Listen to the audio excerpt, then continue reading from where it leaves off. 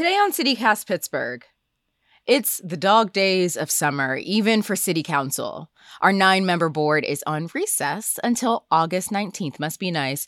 We're going to talk through what they just accomplished and what's waiting for them when they get back.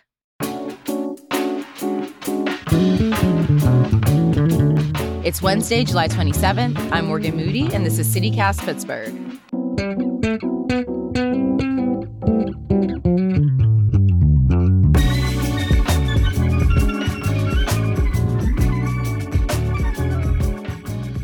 CityCast Megan Harris is in the house. Hello, Megan. Hey, Morgan. So, first of all, I don't know where you're at mentally. I'm probably always somewhere in the clouds, but sometimes I could use a refresher. What is council exactly? What are they supposed to do for us? We vote for them. What do they do for us?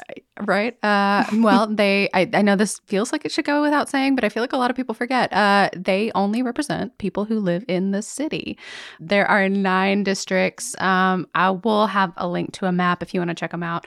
But they each represent like groupings of different neighborhoods. Just for brevity's sake, I'll skip the names unless it comes up and it's important later. But there is a good mix of experience levels on council right now and backgrounds.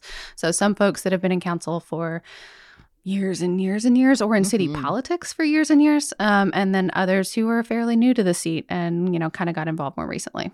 Yeah, so what else do they do? They like suggest and approve legislation, I guess, that matters to us. Right? Ostensibly to make our lives better, but sometimes they kind of get into trouble because they don't actually have the power to do the things that they're proposing, or they don't have the money that it would take to get some of those things done. So like a lot of ideas get floated that don't go anywhere. And then, of course, my favorite is constituent relations. They take lots of calls and calls for the stuff that like really annoys people, like potholes or bad road signage. Oh, I'm sure they get a lot of those calls. Right. And then, of course, they get this 4-week vacation every summer. It really, really must be nice. I'm in the wrong profession. So let's start with 3 accomplishments. What has City Council done for us lately? Yeah, so if you've been paying attention to our newscast, some of this will feel a little bit familiar. Bobby Wilson's abortion access protection bills all passed. So they would do a number of things, shield abortion providers in the city from out-of-state investigations. There's some state legislation that wants to challenge that. Next, deprioritize the enforcement of abortion bans, and then also regulate deceptive advertising at so-called crisis pregnancy centers. And wasn't there a bunch of debate going on about those last 2? Yeah, deprioritizing and the... Yeah, exactly. The first one not as much, but the other 2. So the first one is, does council have the authority to deprioritize the enforcement of anything? If you remember, we did the same thing around possession for small amounts of marijuana a few years ago, and that got really messy. So it's up to our police and our courts to kind of like act on this, which, has to rely largely on the honor system, which can get squishy. And then the other one, council added some language specifying exactly what deceptive advertising means, so just putting that in writing. And then also what can be considered a crisis pregnancy center. So that's 1. Number 2 is... That would be Mayor Gainey's plan to assess every single city-owned bridge. That's a lot. I've never really understood this. How is it the mayor's plan if it's passed by council? Can the mayor file, his own bills? Yeah, a little in the weeds, but yes and no, actually. So if the mayor wants something done, he needs a champion on council. For this one, he went with Anthony Coghill and the South Hills. He's also chair of the Public Works Committee, which is, of course, the committee where this bill would need to get heard first anyway. Yeah. So I think probably just greasing the wheels a little bit. Yeah, I'm sure. So the bridge plan... Yes, it's called the Comprehensive Bridge Asset Management Program. We're going to pay a company called WSP. They're enormous, global. They have 2 offices here in town somehow, in Wexford and downtown. They're going to study our bridges and their problems for the next 2 years. The whole thing is capped at about $1.5 million. That seems straightforward. Sort of. So DOMI, the Department of Mobility and Infrastructure, they are managing the whole thing, but they're really struggling with staffing right now. The acting director, Right. The acting director, Kim Lucas, was just made official this spring. And there's a really cool story in Public Source talking about this exact program before it passed, where she's like, we have 800 sets of public steps, 150 city-owned bridges, and 400 retaining walls, plus landslide mitigation and flooding efforts. And we don't have enough people to take care of all of that. Yeah, that's a lot to take care of, especially here in Pittsburgh. Those things happen. I mean, every single house probably deals with one of these various problems. Right. You know? I can't imagine leading a department like that. It's so complicated. And of course, that's just like one tiny piece of what DOMI actually does. And so number three. So one more thing that council accomplished, a final redistricting map. I can't believe we're still talking about this. It's been months. I know. We finally made it through the legislative and congressional ones. This is the last one. It's city council. Same rules apply because we went through a census. They have to make sure that the districts still make sense. Mm-hmm. So that happens every 10 years. Yeah. Are there any rules around redistricting? Yeah, for cities, at least here, variations of up to 10% population are allowed. So for us and our population, that's between like 32,000 and 35,500-ish is kind of the range where each district should fall.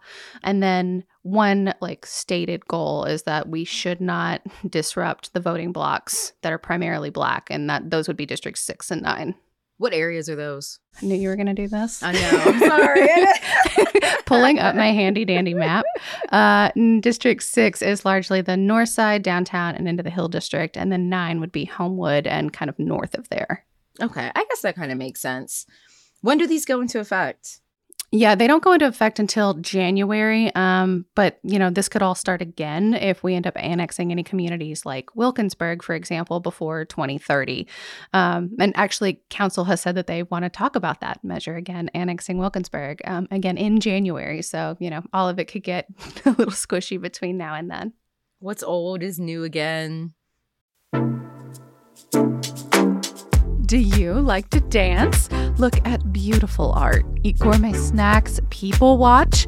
Well, mark your calendars for Friday, June 7th for one of my favorite parties in Pittsburgh. It's Mattress Factory's 25th garden party. The theme this year is Make Believe, and it's all to celebrate and support the creatives in our community. There's going to be live music, an open bar, an art auction, and probably my favorite, the costume contest. Trust me, I will be judging yins, and so will everyone else there. Be playful, be imaginative, explore your magical realm, because this is a theme party. You want to come dressed to impress. You must be 21 and up to attend, and rest assured, every dollar raised goes directly towards supporting the museum, its art, its education, and all of its community outreach initiatives. Get your tickets now to the 25th Mattress Factory Garden Party. They are in our show notes and online at mattress.org. What's next then when they get back in August? Let's do 3 again. I like the balance. I think I can do that. So first would be short-term rentals. So that's pretty regulatory. Again, a Bobby Wilson thing. He proposed it after that shooting at the Airbnb in the North Side. Where those 2 teens got killed. Yeah, absolutely. So during discussions about this bill, the Post-Gazette reports that almost every council member agreed that they had been receiving a huge influx of calls due to the popularity of things like VRBO and Airbnb, of people complaining about everything from like parties at rentals to trash and parking issues from people that are just in town for the weekend and they don't know who to get in touch with, who the owners of these properties are. And that's very reasonable. I mean, I feel the same way. I wouldn't want somebody coming in next door to me and having a party just because you rented it for the weekend. It's not really fair to the people in that neighborhood. No. And there's a lot of other issues about just like getting in touch with your neighbors generally. Like, what if their trash can gets like blown across the street and damaged? Like you want to be able to call your neighbor, right? Council's talked about a few different options to adjust the bill. So they'll take this back up when they when they reconvene. One would be just to have a list. So if you want to rent your place, you have to get an annual permit, which means that the city would know who to come to if or when anyone complains or there are any incidents. So that's one option. Yeah. Number two would be adding a designation for out-of-town owners or agencies. So like, again, just like kind of like an asterisk there. So they know that this isn't necessarily someone who's like physically in Pittsburgh all the time. Number three is the most extreme. Teresa Kale Smith says that she wants any short-term rental to be the owner's primary residence. So it would mean no out-of-towner owners or agencies. And I'm not sure council has the ability completely to do that. How can you prove but that? We'll see. I could be the primary owner and I could be the primary owner and still kind of split my bi-coastal. Split my time. Yeah, in right. place. I mean, and that assumes that you're a private individual, right? Not like an agency that's like snapped up cheap property over the last 10, 15 years, which is also a huge thing here in Pittsburgh. Zillow. Right. And then there's a fourth kind of option. Technically, this is a different bill, but it's really related about adding some kind of parking permit that owners would have to sort out for their guests over the weekend. Okay, so that's short-term rentals or rental property. Number two, what else do they have to work on when they come back? Yeah, also housing related. So this has to do with mutual housing or co-ops. Those are those properties or developments that are owned collectively by residents that are supposed to keep costs low, like below market price for like lower income people. I've heard about this in places like New York City. Same, yeah. But not here. Yeah. Does Pittsburgh have any? That's an open question. I haven't seen a ton of reporting about it. I assume so, or this would be sort of a moot effort. But council's waiting on a report. A couple of departments are working on it, including city planning, about how many developments like this the city even has, what their current regulations are, and then what the average rent price is for each one of them. When's that due? Yeah, the report is due to council on August 23rd. So just a few days after they get back, we'll have to keep watching. Houses, rental property. What's number three? This would be Ricky Burgess's stop and frisk bill. Yeah, I've seen so much on this. I feel like I know where this is going to go, but how often is this happening right now? We know a little bit about that. So in 2011, council asked our police bureau to start keeping tabs on what is legally termed warrantless search and seizure. That's so broad. What does that mean? Yeah, so law enforcement can search a vehicle without a search warrant if they have, quote, probable cause to believe it contains evidence of a crime. So the thing that makes vehicles in particular a little bit specific is that they're designed to be mobile. So if you ask an officer to go get a warrant, then of course the vehicle could then go somewhere and evidence could be lost. Also, police can search if they believe that there's been an emergency or a suspect might escape. Those are usually called exigent circumstances. That's pretty complicated. For pretty complicated situations for most of those, but the terms in it are absolutely absurd. They're so hard to follow. Yeah. Okay, back to how often it's happening and to who. Yeah. So in 2021, last year, we just got the annual report about a month ago. There were 2,182 stops made by the Bureau. Almost a third of them were in Zone 5. So that's East Liberty, Lincoln, Leamington, Belmar, Larimer, Garfield, Bloomfield, Highland Park, and of course, Homewood. Ooh. I'm waiting on the who, though, even though by these neighborhoods. 56% were Black men. Yeah, that was the number I was waiting for. Yeah. That's down just slightly from 2020 when 57% were Black men. It's progress, not perfection. You were very generous. 24% of the city's population currently identifies as Black. That's men and women. So this is an issue. They know it's an issue, and it's been an issue for a long time. Yeah, of course. So what would the bill do that's going to fix any of that? I mean, we'll see. As written right now, officers would need to verbally explain to anyone they stop why they're stopping them and want to search without a warrant, and then provide them a case number so that they can then, like the drivers, can then look up the full report after the search. How quickly is that information even available? It depends on how quickly the officer is able to write up their report. I mean, a lot of it's like a paperwork question. So some officers have said that this could effectively stop a lot of traffic stops because it wouldn't be worth it to do all that extra paperwork. Yeah. Although I'm curious about that line of reasoning because it would also mean, I think, a lot less court time, which is how a lot of cops rack up overtime to pad their paychecks. So I'd really actually love to talk to someone more familiar with that specific gripe than myself. But there's also an enforcement question. Again, like we talked about before, it's hard to be sure that police won't keep doing what they've always done. Some of that's habit, some of it's beliefs, and some of it's just like them continuing to believe that this is an effort towards safety, you know? Yeah. And a lot of it's also just the fact that they're still able to get away with so much. Okay. So that was 3. Megan, you and Mallory are considered the talkers of the group. We try. But we've done it. We stuck to 3. We did get an eye on a bonus one, though. You can't help yourself, of course. I'll make it short, I promise. There's the District 5 election coming up. So right now, one of those council seats, District 5, is open. Corey O'Connor is the son of former Mayor Bob O'Connor. He just became our city controller. So his seat is now up for grabs. For the folks who do live there, it'll just be rolled into the November general election. So they'll see it then. Yeah. Do you know who else is running? And also, where's District 5? Can you pull out your handy dandy map again? I will pull out my handy dandy map. I'm sorry that nobody can see it. It's very refined. It is the south. I know the difference between east and west. Southeasternmost corner of the city. So that includes like Greenfield and Hazelwood, a lot of stuff that's south of the Parkway, basically, all the way down tracing the Mon River.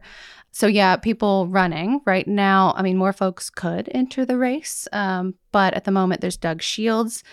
He held the seat before Corey did from 2004 to 2012. He was also the chief of staff for Bob O'Connor, Corey's dad. It's all in the family. No kidding. And then there's a newcomer, Barb Warwick. She moved to Pittsburgh in 2014, and she's been a super vocal advocate for the run and Greenfield and against the Mon-Oakland Connector for a very long time. She actually started knocking on doors in May, which was well before Corey's seat was actually open. Kind of interesting. Where can people find some of these candidates? Yeah, I encourage anyone interested in election matters, please Google the candidates. We'll put some links in our show notes, but both broadly have talked a lot about public transit and options not really being available and in good shape where they are. Yeah. And both, for what it's worth, have also been pretty big supporters of Mayor Gainey over the years. Well, for one, thank you. And I certainly hope council enjoys their vacation while it lasts. Same.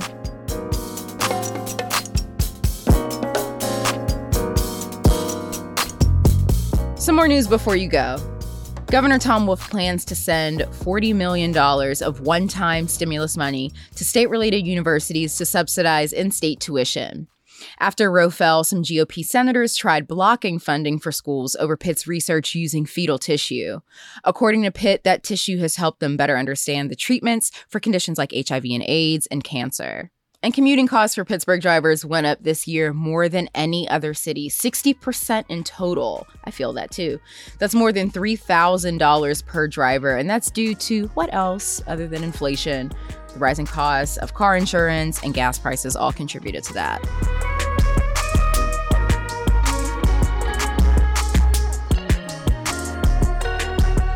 That's all for today here on CityCast Pittsburgh. If you enjoyed the show, tell a friend, rate the show, leave us a review, subscribe to our morning newsletter, all the things. And you can trust that we'll be back tomorrow morning because we are not on vacation with more news from around the city. So we'll see you then.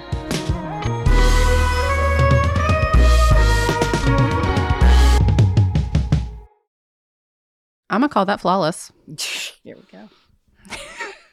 Now let's do the rest of it like that. Okay.